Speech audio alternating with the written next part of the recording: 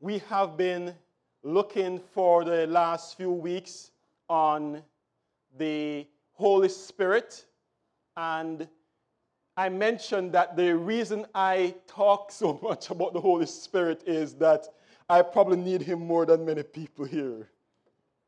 I have, in my life, been in a situation so many times where if it were not for God and his Holy Spirit, I would be a complete mess.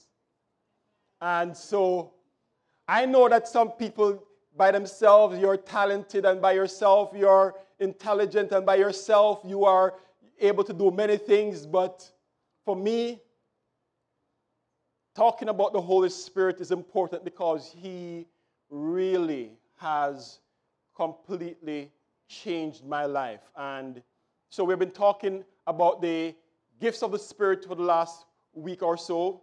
And today I want us to talk about the revelation gifts. I'm going to give an overall wrapping up, but just to start off, some time ago, Daly and I were going iron shopping. You know, when your iron to press our clothes was not working too well, and we decided that we needed to have a new iron because sometimes it would heat and sometimes it wouldn't heat. And so we went to Bed Bath & Beyond, I think it was, and we were looking at the irons, and there was this nice iron for $19.95, and it was just a plastic and metal case, you know, just no substance to it.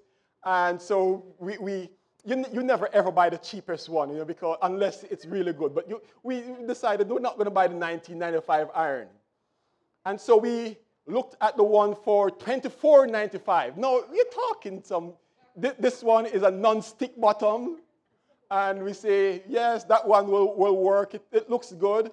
But then there was one that was a little bit more expensive, $29.95. And we said, all right, this $21.95 really looks like it would do a good job. And just to let you know, in our house, I am the ironer. So I'm the one who is using the iron all the time, you know. So I need to have a good iron. And so we're about to leave the store when I see out of the corner of my eye this other iron. And this one really looks good. It's like space age iron. It was called I wrote on the name, it was called the Rowenta Advancer. No, that's the masculine name. If you're a man and you like to press. And then this iron was heavy. And it had 400 micro-steam holes in the bottom of the iron. And it was platinum. It's not just the regular non-stick bottom. It's platinum bottom. People will do anything to get your money. So we looked on the price, and the price was $39.95.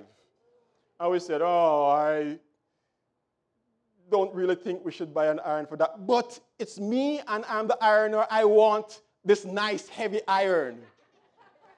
And so I took the iron. We went to the cashier, and they rang it up, $139.95.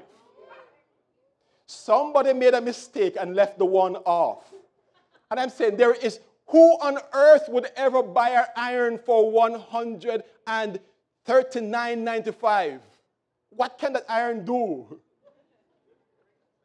But you know how it is at stores when you go to purchase something, if they mislabel it, they give you the price that it was worth. So we got this $139.95 iron for $39.95. And so we're going home, and I'm laughing. What can this iron do? So it's time to iron, and I plug the. No, I'm not reading the instructions. Men don't read instructions. So I get the iron out. I put in water. I plug it in, turn it on, and I hear whoosh. 400 little micro beads coming out of the iron. And as I started to iron the clothes, all the wrinkles went out with one move. And I said, Now I know why this iron costs $139.95. I will never go back to the $39.95 iron. Now I have experienced real power.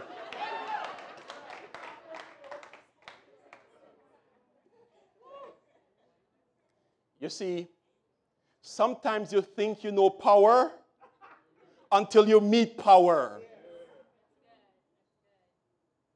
Today, I'm going to be talking about the power gifts.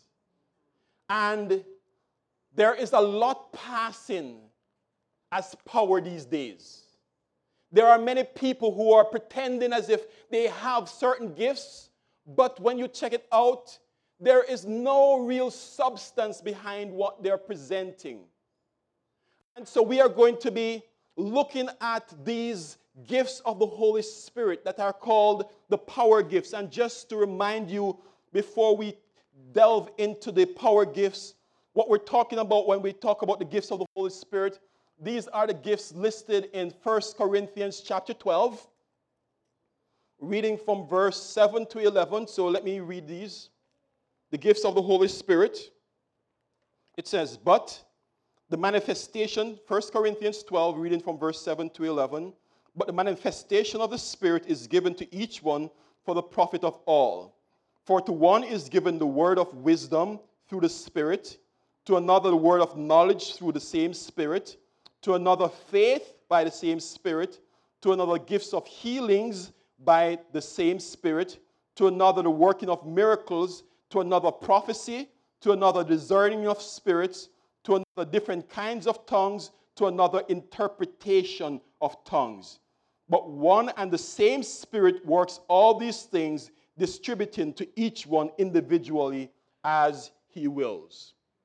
So those 9 gifts are the gifts of the Holy Spirit. And on this chart right here that we have, you see how we have divided them into 3 different sections. The first set of group gifts we're talking about are the revelation gifts. And we spent some time last time looking at the revelation gifts, the gift of word of wisdom, where God gives you a special divine wisdom to answer a situation in any particular time that is needed. Then there's the gift of word of knowledge. That's the gift where nobody told you, but God told you what's going on, and you can say things or you can declare things that it's as if you're reading people's mails without their permission. You're reading the mail without permission. Then you have discerning of spirits, where you're able to discern what is happening in the spiritual realm. And I mentioned that you have 2 types of discernment of spirits. You have the type of discernment of spirit when you can discern what God is doing. And there is the type of discernment of spirit where you discern what the devil is doing. And both work hand in hand.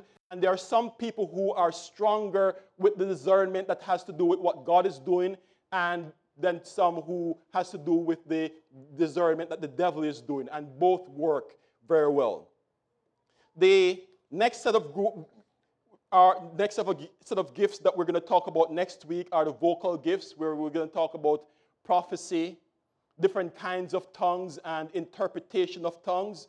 But today we are going to focus on the second set, which is what we call the power gifts. The gift of faith, the gifts of healings, and the working of miracles. However, before jumping into focusing on these power gifts, I want us to understand something very important. And so I want to talk about what is called the kenosis theory. Kenosis comes from the Greek keno, which means to empty. And there are many people who have used this theory. It's a very theological term, but it's a theory that talks about how Jesus Christ emptied himself. This doctrine argues that Jesus emptied himself of all or some of his divine attributes in order to carry out the work of redemption in our lives. And the passage that people use to talk about this kenosis theory, where it talks about Jesus Christ emptying himself, is very often in Philippians chapter 2, verses 7 and 8. whenever I preach, I sometimes use a lot of scriptures. And so it's important if you want to just write them down quickly and maybe get a chance to go back to it afterwards. But Philippians chapter 2, verses 7 and 8. But made himself of no reputation, that's talking about Jesus, taking the form of a bondservant and coming in the likeness of men. And being found in the appearance as a man, he humbled himself and became obedient to the point of death, even the death of the cross. And so here you can see that Jesus Christ came and he gave up all the glory of heaven. And so people have taken this passage to argue that when Jesus Christ came to earth, he emptied himself of all his God traits. And that's not true. I could take you through scripture after scripture to show you that when Jesus Christ was on earth, he was 100% God all the time. But at the same time, Jesus Christ was 100% man. And so the kenosis theory that we're talking about argues that what Jesus Christ did was he took away all his divine attributes, but the verses that we're looking here talks not about Jesus emptying himself of divine attributes, but it's talking about how he took a lowly position. Notice what it says. He made himself of no reputation. That's what we have in verse 7. He emptied himself of his reputation.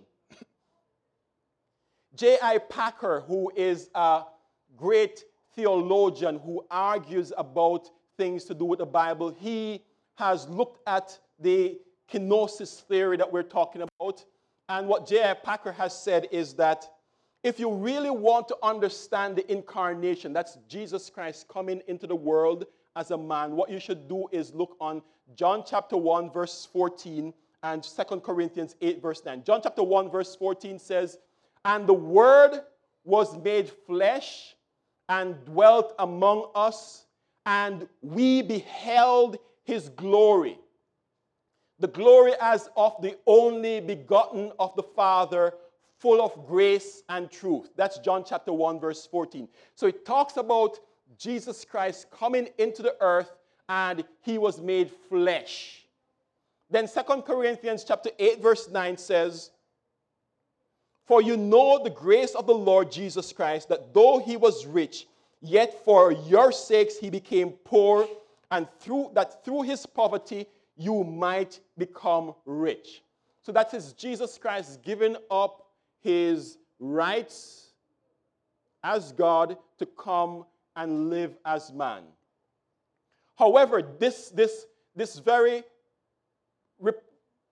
respected theologian, I think, misses the point when he argues that what Jesus Christ was doing, and I'll read exactly what he said.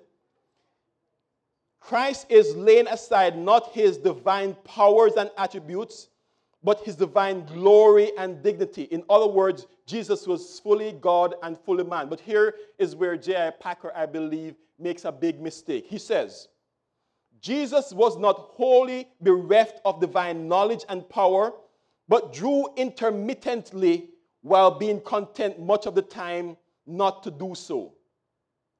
So what J.I. Packer, this great theologian, was saying was that what Jesus Christ did was sometimes he used his God traits, and sometimes he used his traits as a human being.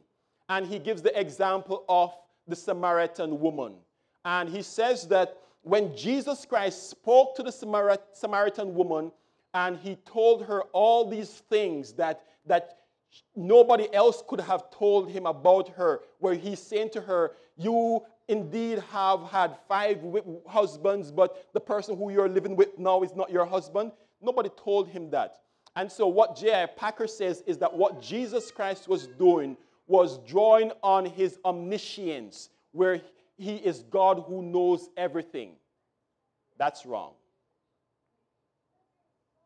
Jesus was not using or drawing on his divine attributes. And that's why it's important for us to understand before we start talking about the power gifts. Because what Jesus Christ was doing was drawing on the power of the Holy Spirit to use him. And just as we spoke last time about the word of knowledge, what Jesus was actually doing was drawing on the gift of word of knowledge. So the problem we have with this Jesus Christ drawing intermittently on his God powers is, how can we know when Jesus Christ was drawing on his God powers? If Jesus drew on his power intermittently, was he a true example for poor sinners who are void of a divine nature? And the answer is no.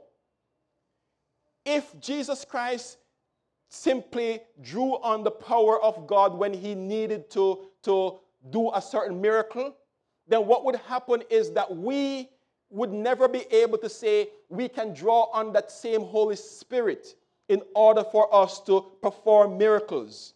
And so what I want to argue for in developing this discussion about the power gifts is what I call total divine restraint.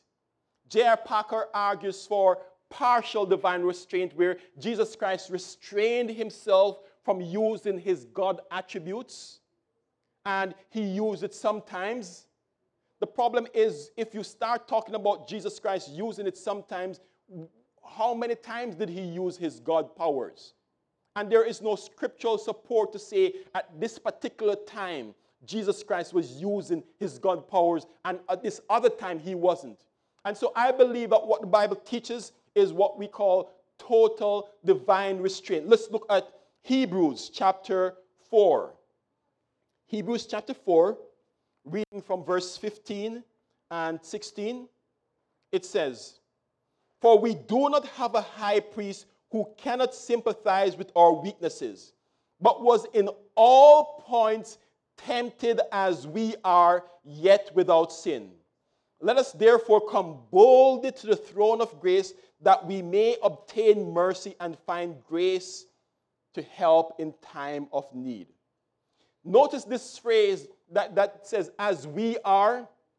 It's coming from a phrase that says, "according to our likeness." In other words, Jesus operated on earth according to your likeness and according to my own likeness. And so what he did was he used the power of the Holy Spirit that is in us just as much as he used the power of the Holy Spirit that was residing in him. The same Holy Spirit that was in Jesus Christ is the same Holy Spirit that is in us.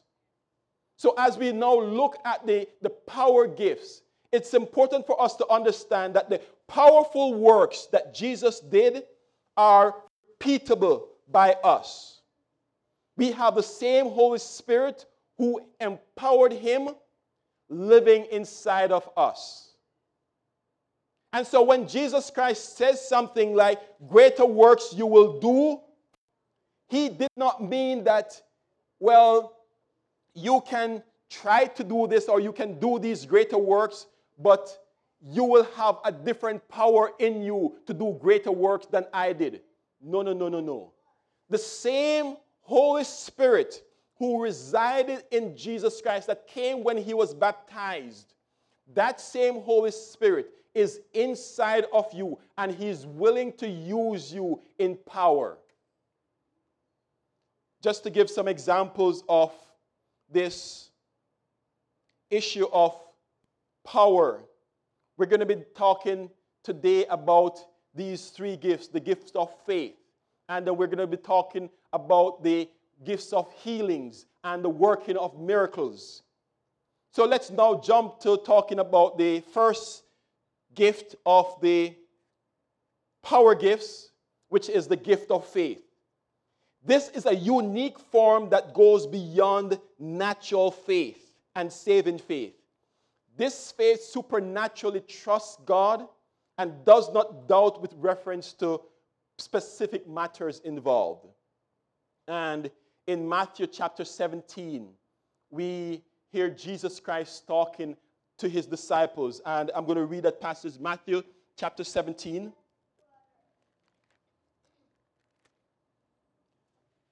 And the verse is verse 14 to 20. Matthew 17, verses 14 to 20.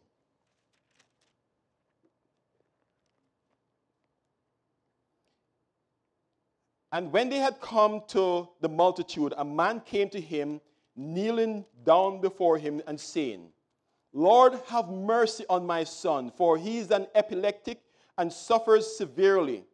For he often falls into the fire and often into the water. So I brought him to your disciples, but they could not cure him. Then Jesus answered and said, O faithless and perverse generation, how long shall I be with you? How long shall I bear with you? Bring him here to me. And Jesus rebuked the demon, and it came out of him. And the child was cured from that very hour. Then the disciples came to Jesus privately and said, Why could we not cast it out? So Jesus said to them, Because of your unbelief. For assuredly I say to you, if you have faith as a mustard seed, you will say to this mountain, Move from here to there, and it will move, and nothing will be impossible for you. That faith goes beyond just saving faith. That faith goes beyond just ordinary faith. This is a faith that moves to the point where you can command things that seem as if they cannot move, and they will move. Now, when it comes to understanding some of these gifts, this is one of the things that I have a little trouble understanding in the Bible. Because Jesus Christ is saying, if you are in accordance with my will and you say to this mountain, be moved from here and go there, it will happen. And I'm not necessarily thinking that Jesus was talking about a literal mountain, although in some cases I've heard of situations where things have actually moved. But I'm talking about the fact that he's saying when we have this faith as a simple mustard seed and we ask certain things of him, he will do it. There are examples in history of people who have moved with this very strong gift of faith. For example, George Mueller. I read his autobiography once, and he had this orphanage, and sometimes the finances weren't coming in as he would have loved them to. And so they came to him and said, Mr. Mueller, what will we do? We don't have food to cook for the orphanage this evening. And he said to them, I want you to take a pot, put it on the stove, turn it on, and boil it. And they're looking at him and saying, okay. And so they go and they put this pot on the stove with water in it. And before the water came to a boil, someone knocked at the door and said, I was just passing and had these groceries and I wanted to bring it. And they brought the grocery. They were able to prepare it just as the water was coming to a boil, soup for everyone. That's the gift of faith. Even closer in our surroundings, and I don't know what you think about him, it doesn't matter, but Pat Robertson, right in this area, he's a man with a strong gift of faith. Not only did he build a university, but he bought up with very little money all the land. Have you been there and looked at all the land that he bought? It's like a whole island. That's the gift of faith. It's moving beyond what you can see. And that is not just saving faith, it's a faith that is a gift of the Holy Spirit, where the Holy Spirit places that in your hand. I remember when we were starting Go Church, and we received a gift of $5,000 to purchase, to do whatever we wanted to do. And I looked at that $5,000, and we had, at that time, about 3 weeks, 4 weeks left for us to launch Go Church. We hadn't had a single fundraiser as yet. And so the thought was, you have $5,000, you don't know where anything else is coming from, look and see which equipment you can buy for $5,000. And so I went and I started to examine all the equipment. I looked at what other churches were using. Then I went to Alpha Music and I saw what they had. And I determined that because of our unique need as a church, we needed to have a certain set of equipment. And I went and I saw a mixer that was more expensive than every other mixer in the store. And that was precisely the mixer we needed because it could save the settings. We could use it another time. We could, because we're going to be setting up and tearing down, we needed to have a good sound system. So I said, I'm going to get this mixer. But then that mixer had 16 channels. So this is the most expensive mixer in the store. And it had 16 channels. And I said, do you have one with more channels? And so they ordered a mixer with 24 channels. Now, all we have was $5,000. And the mixer cost more than just half, was more than half that money that we had in our hands. So what should we do? I took the entire $5,000 and made a deposit on our sound system, knowing that since God was the one who called us to this ministry, that he would provide. Now, people were wondering, am I going loco?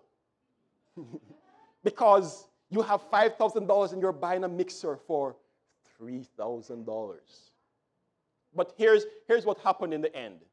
Because we bought that mixer and we bought speakers that were powered speakers, it turned out that in the end, because I did not go little on the equipment that we were buying, it turned out that our equipment cost much less because we got a mixer that got rid of things like frequency amplifiers. That we went big, but we saved money in the end.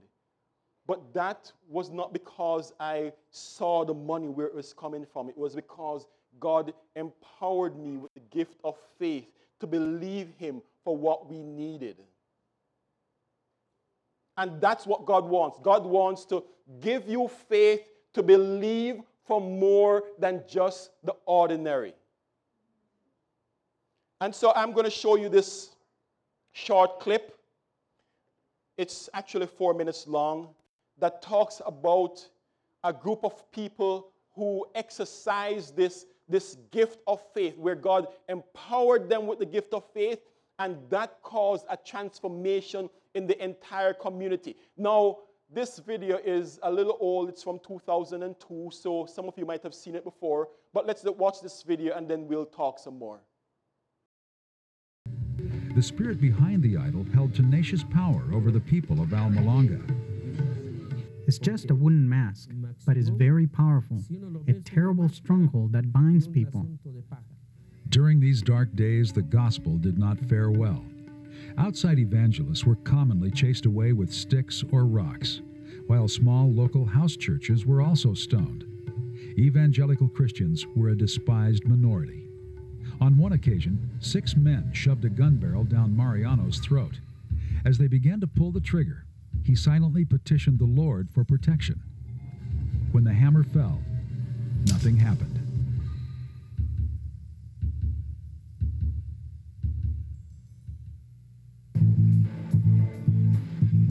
Delivered from death, Pastor Riscahe called his small flock into prayer. It was time to break the stranglehold of violence, superstition, and poverty.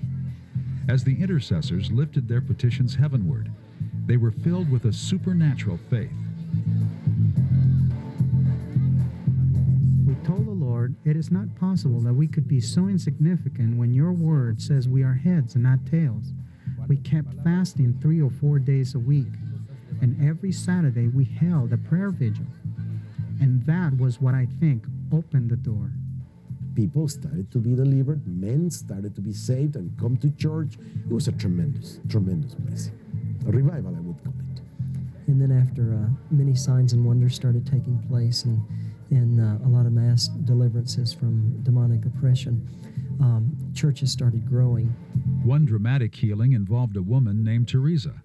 A botched medical procedure had led to the onset of gangrene. Her internal organs were literally rotting. I was in a lot of pain, so much that I couldn't walk. My whole body was paralyzed and I couldn't even eat or talk. She was very sick, and her condition got worse with every passing day. There was nothing we could do, so we decided to arrange her funeral because there was no hope for her. The house was filled with family members and neighbors had gathered outside. Everyone thought she was dying. The smell of death was everywhere. They called me to arrange the funeral, and on the way there, the Lord told me to pray for her. So I just went up to her bed and said, "In the name of Jesus Christ, get up." And she rose up instantly with no sickness in her body.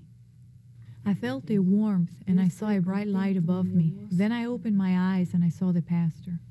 I rejoiced before the Lord for my healing, and I give thanks to God for my life. After they saw the miracle, my mother and all my brothers and sisters were converted. With such dramatic testimonies, hundreds began giving their hearts to Christ. But the Holy Spirit's presence has not been measured by church growth alone. A walk through Almalonga's bustling commercial district reveals the impact of the revival's social transformation. Streets and buildings are named after biblical places. Even the town's agricultural base has come to life. For years, crop yields around Almalonga suffered from a combination of arid land and poor work habits. But as the people have turned to God, they have seen a remarkable transformation of their land. And Almalonga became a fertile valley. It is so fertile that the land is so good. They produce the best vegetables. They get as many as 3 harvests per year. They sell their vegetables to Guatemala, south of Mexico, and El Salvador. Before the spiritual turnaround, growers were exporting 4 truckloads of produce a month. Now they leave town 40 times a week. Nicknamed America's Vegetable Garden, Almalonga's produce is of biblical proportions. You have to see them to believe. A beet is 4.5 pounds. A carrot is this size. It is just unbelievable. It's bigger than my heart. Is that big? It's the greengrocer of Almalonga. You can see what faith did when the people who were just praying for God's deliverance received this supernatural gift of faith, and that supernatural gift of faith transformed their society. Now, as we're talking about the gift of faith, we need to understand that it's a deep-seated, unwavering confidence that God is going to come through for you. But it's not the same thing as being presumptuous. Sometimes we think that because we have the gift of faith, we can just do whatever we want to do and God will come through. That's not what the gift of faith is. The gift of faith is when God places something in your heart and you know that God is going to do it, and then you can hang on to that. It is not an excuse for lack of planning or sound administration. When we were starting Go Church, I was actually asked to go to a meeting with somebody who wanted to make sure that I knew what I was getting into. Because we're launching a church and we have a whole 8 weeks from the time we announced the church to the time we planted the church. And by the time we got through the announcements of everything, we had 5 or so weeks left. And we had to be doing our fundraising. And so they were wondering, am I simply going on blind faith? And so I was asked to attend a meeting where someone was going to check up on me to see if I had any idea what I was about to do. And so I entered the meeting, and the person started asking questions, and I took out my proposal. And I showed where we're going to meet, what we're going to do, who's on the team. I had every single question that the person had to ask me already on paper because I had thought through everything. The gift of faith is not an excuse for you not to be prepared. The gift of faith is not an excuse for you to go and do things without God saying, this is what you need to do. So here are some of the challenges. I like to tell you the challenges because sometimes we hear the good and we don't realize that there are challenges with every gift that the Holy Spirit gives. And the first challenge is understanding how to balance faith with practical living. Do you put money in the savings account? Or do you just trust God that He is always going to provide for your need? And I think that it's important for us to learn how to balance that gift of faith with practical living. And that's where mentoring comes in. Because while you have a gift, you might find yourself going on the extreme without having the balance that God wants you to have. The next area of challenge I find is that your partner may not share the gift. If there is one gift of the Holy Spirit that can wreck a marriage, it's the gift of faith. And I say that very carefully. What I mean is, if you have the gift of faith and you don't exercise your God-given wisdom, it can destroy your marriage. Here's how. You have the gift of faith and you believe that God is going to provide. But your wife wants to know, where is the money coming from for this? Or you have the gift of faith and you can believe God for big things and you have a peace and a calm about you, but your husband doesn't have that same peace and calm that you have. And while you are there thinking that God is going to deliver and God is going to do this, your partner is going through stress and they're having ulcers because they're not feeling the same thing you have the confidence about. You see how that works? And so the gift of faith needs to be used with the gift of wisdom, especially when it comes to operating in a family situation, because you don't want to drive your wife or your husband nuts. Because God gave you the grace, and you need to be able to extend that grace to someone who does not have that gift as well. And sometimes you might think, why doesn't everybody get with the program? We can build a bigger church. But there are some people who don't have the gift of faith, and they say, no, we need to be conservative. And you have to learn how to give and take and how to work with each other. The next gift in the power gifts is the gifts of healings. The gifts of healings.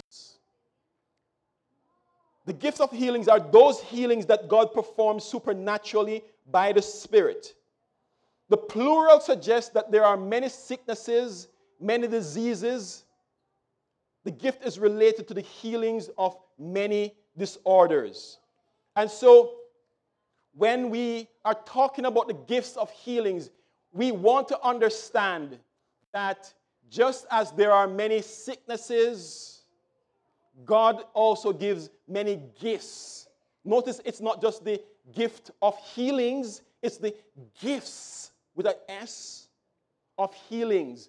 And so you might have somebody who has a certain type of disease. And have you ever realized that somebody might have a special anointing to pray for people with cancer?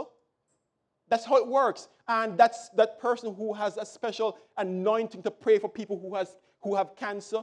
They might not necessarily have the same anointing to pray for people with a headache.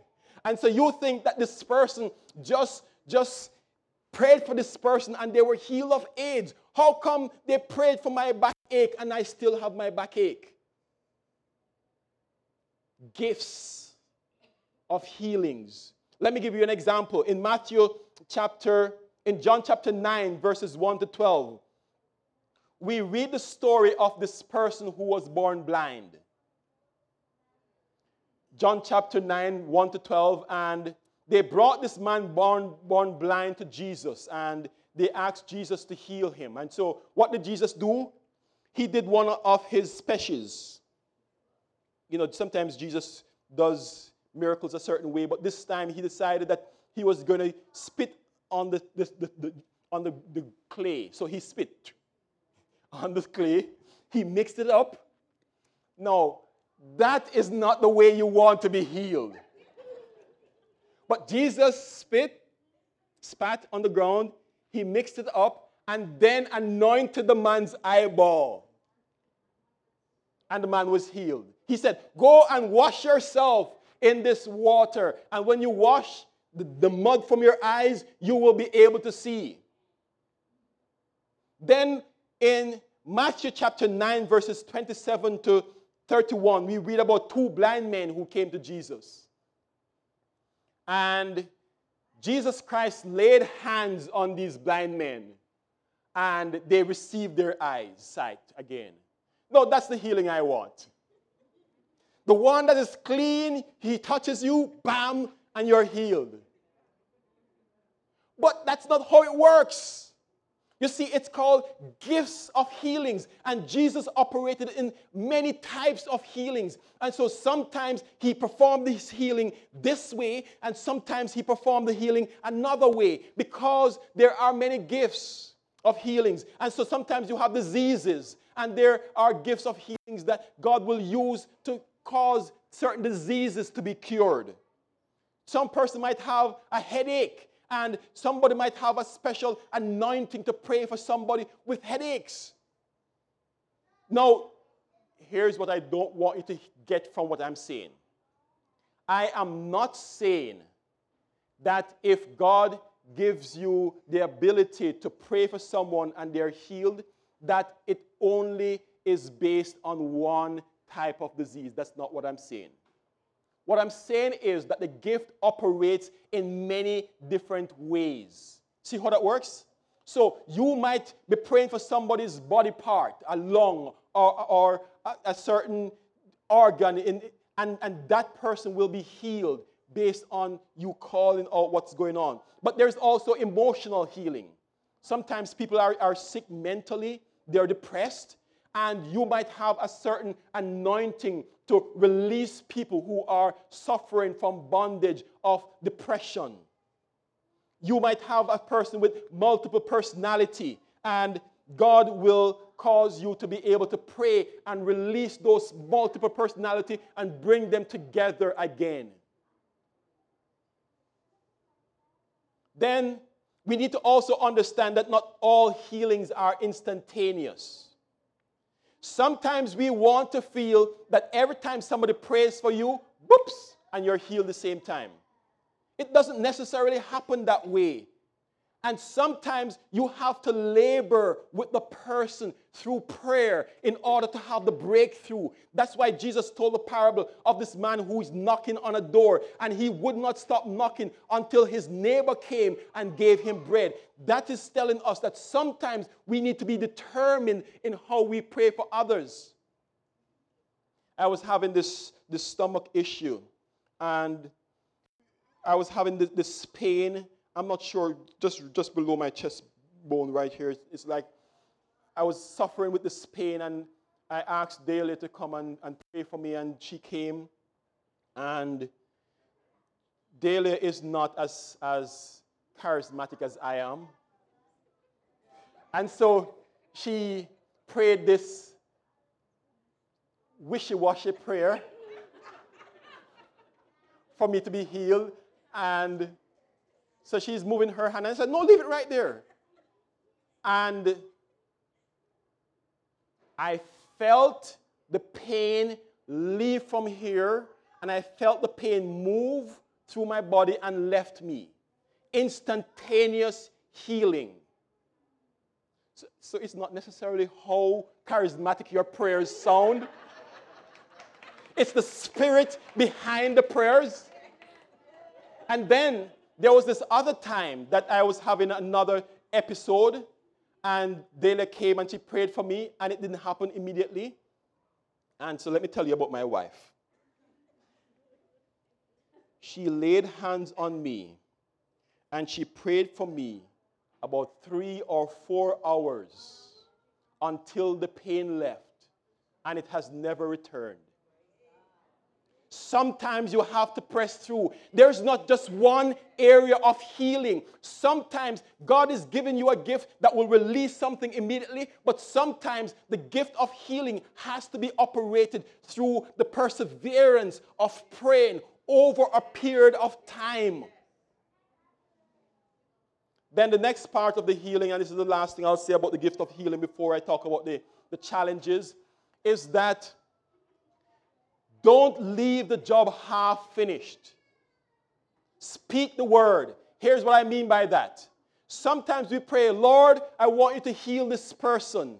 And then we stop right there. That's not where it ends. That's not the end of your job. After you have prayed and said, Lord, I want you to heal this person, it's now your turn to speak to the situation and tell the situation, no pain, I command you to leave in the name of Jesus Christ. God has given you permission. God has given you authority to speak in his name. And as you speak in his name, the pain will leave. That's why sometimes we don't just pray for people. We ask them, so where do you feel the pain? How is it operating? Is it a deep pain? So that we can say, deep pain, get away. I have had situations where we prayed for somebody who had cancer, and we command the cancer to stop, to turn, and reverse. And guess what? When the person went to the doctors discovered that the cancer did not grow inward, it was growing outward. Because the disease and the sickness would listen to you and it does what you say. So don't leave the prayers halfway. Take it all the way through to the end and command that sickness to go. And we're going to activate that next week after we have finished the series. The challenges of the power gifts, when we're talking about the gifts of healings, is the feeling, first of all, that you always have to deliver. And I am sorry sometimes for some of the ministers of the gospel when they preach and they're a faith healer, and so every time they have to perform and they feel like they have to do something extra, and even if the anointing is not there one day, sometimes they feel like they need to push you to pretend as if the healing is still there. Be released. You are not doing the healing. It is the Holy Spirit who is doing the healing, so you don't need to feel under pressure to get a healing done.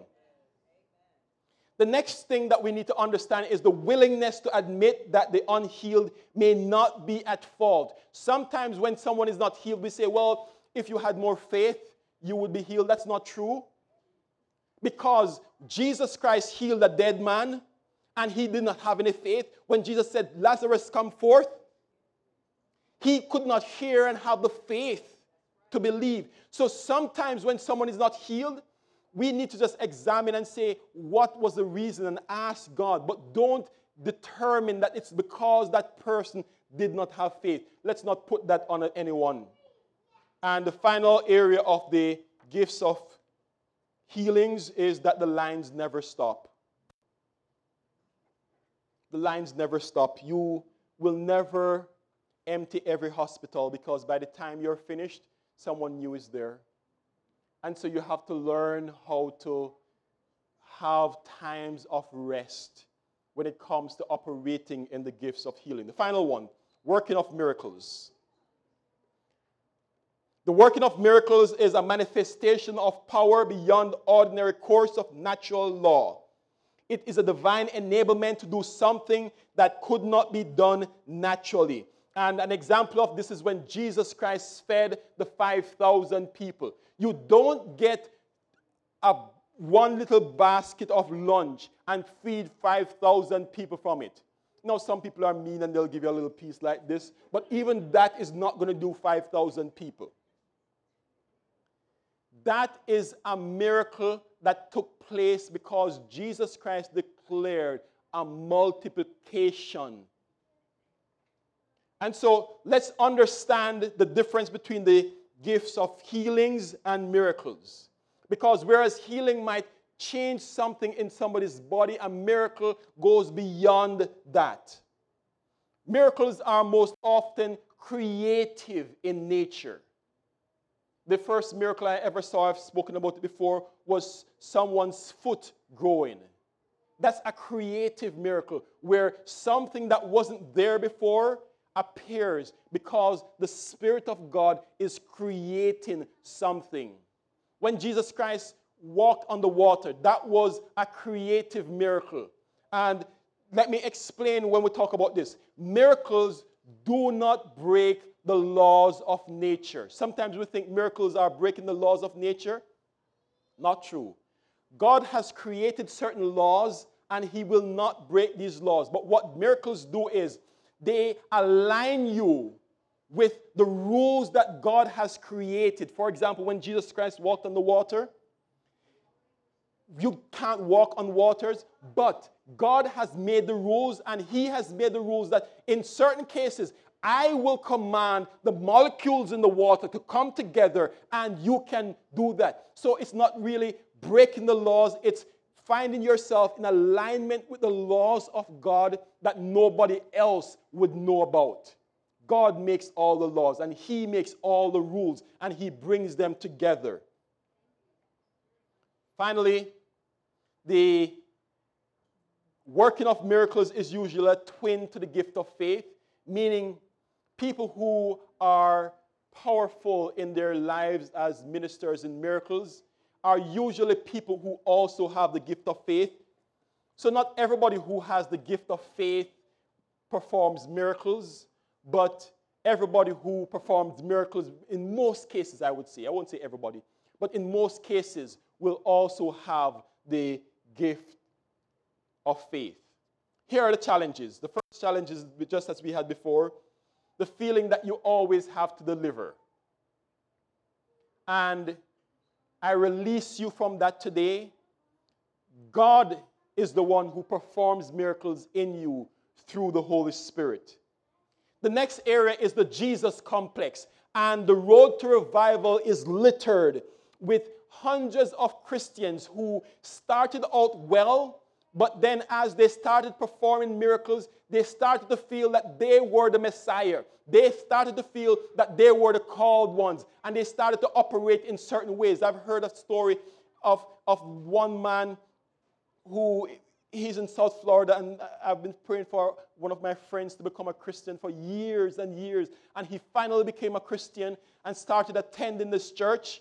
And the pastor who performed miracles, after he's finished preaching, he would sit on the platform and the women would come and massage his feet.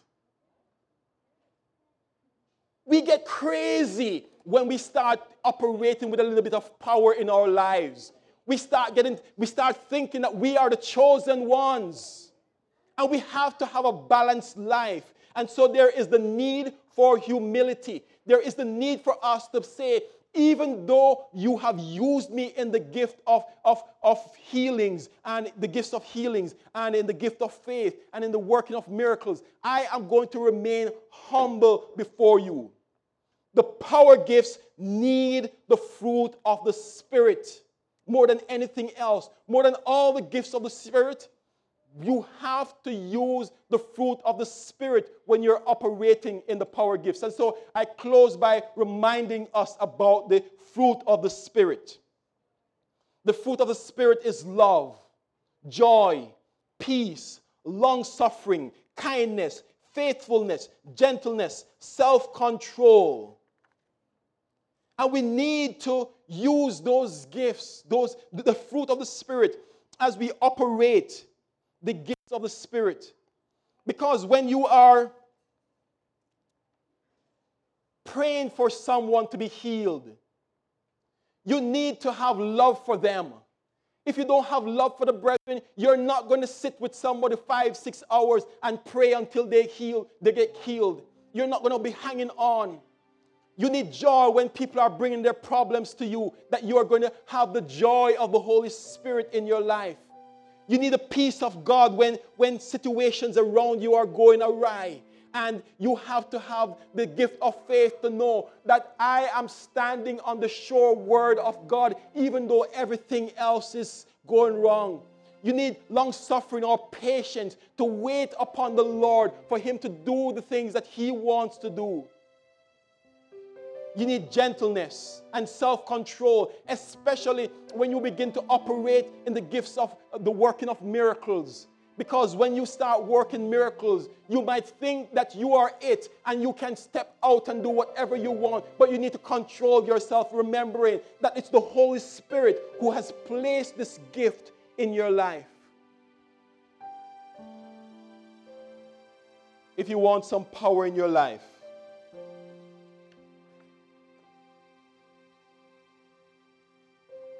the Holy Spirit will give you that power. If you're lacking power in your life, the Holy Spirit has some gifts for you. This morning I want to let you know that the gifts of the Holy Spirit, these power gifts, are for you. But we have to be humble before God. We have to be willing to say, I don't know. We have to be willing to say, Lord, I'm just a vessel, and I want you to use me. So I want you to stand right now, and I want to pray for you. We have been talking about the power of the Holy Spirit. And the power of the Holy Spirit is available for every Christian. If you're not a Christian, God is not going to use you.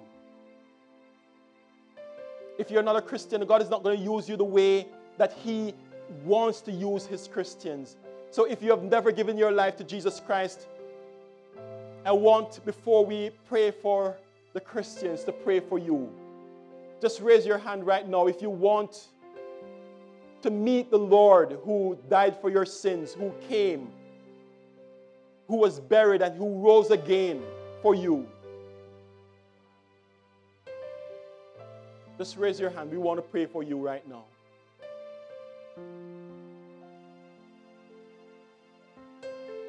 Lord, I thank you for my brothers and sisters.